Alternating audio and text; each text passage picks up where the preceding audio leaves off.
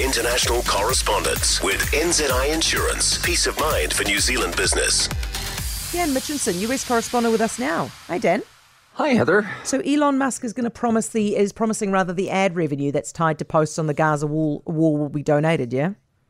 Well, yeah, we don't know exactly how much at this point, but anything it generates from advertising and subscriptions linked to that. And of course, I mean, why do you do that? Well, because he had a lot of backlash after he expressed support for an anti-Semitic post on X, and that comment was made in response to a user's post.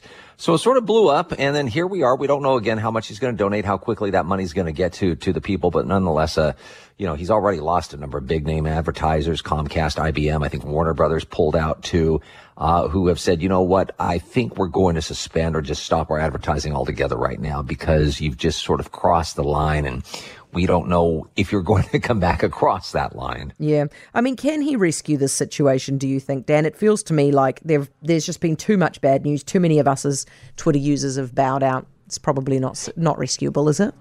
It sure doesn't sound like it. I mean, if he can pull what, we refer to as a Hail Mary and sort of turn this thing around, but I mean, the company's lost more than 50% of its value right now. The advertisers continue to pull out. People are just not using it like they were. We don't even know what to call it. I mean, we call it, X, formerly known as Twitter. I mean, it doesn't roll off your tongue like it is. And I think people are just kind of tired of it at this point. I agree entirely. Hey, so Susan Sarandon is in trouble.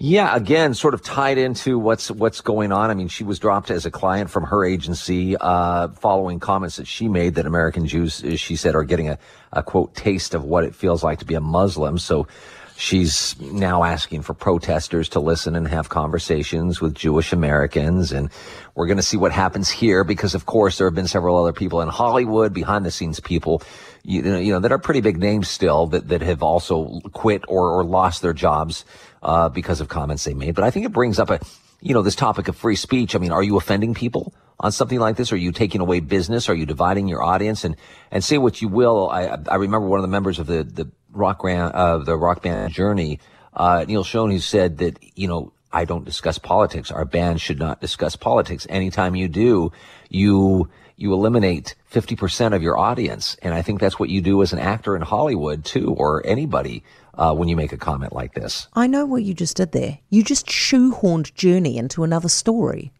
Did I really? Yeah, because you remain obsessed with Journey, don't you?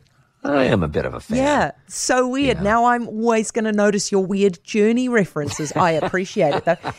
Listen, Dan, Joe Biden wearing the comfortable shoes, right? A lot has been made about the advice from his officials that he needs to wear comfortable shoes. But this is not an age thing, is it? Because I'm defending Joe Biden's age here. It's not an age thing. It's just that his feet have been ruined by that stupid dog.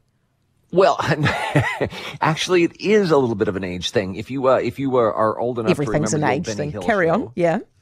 If you are old enough to remember the old Benny Hill show and the music they used to play when he would chase people around in a circle, you watch Joe Biden walk and he is very stiff. And so his advisors are saying, okay, two things. First of all, we've got to have him walk shorter distances when he's on camera. And we've got to trade in some of these formal shoes for more comfortable shoes, because not only will it make his stride seem a little longer and make him seem a little less stiff, but it's also going to reduce the risk of falls. So, again, this goes back to his age. And I think there are a lot of people right now, especially big money donors, that are urging the campaign. You got to go on the offense here. You've got to lean harder into his age. You've got to say that it's not, a disability, as it were, but it's actually something good. He's got wisdom. He's been around the block. He knows what he's doing. But I'll tell you, it hasn't worked so far, I don't think. And it will not work. Dan, thank you so much. Appreciate it. Dan Mitchinson, our US correspondent. For more from Heather Duplessis Allen Drive, listen live to News Talk ZB from 4 p.m. weekdays or follow the podcast on iHeartRadio.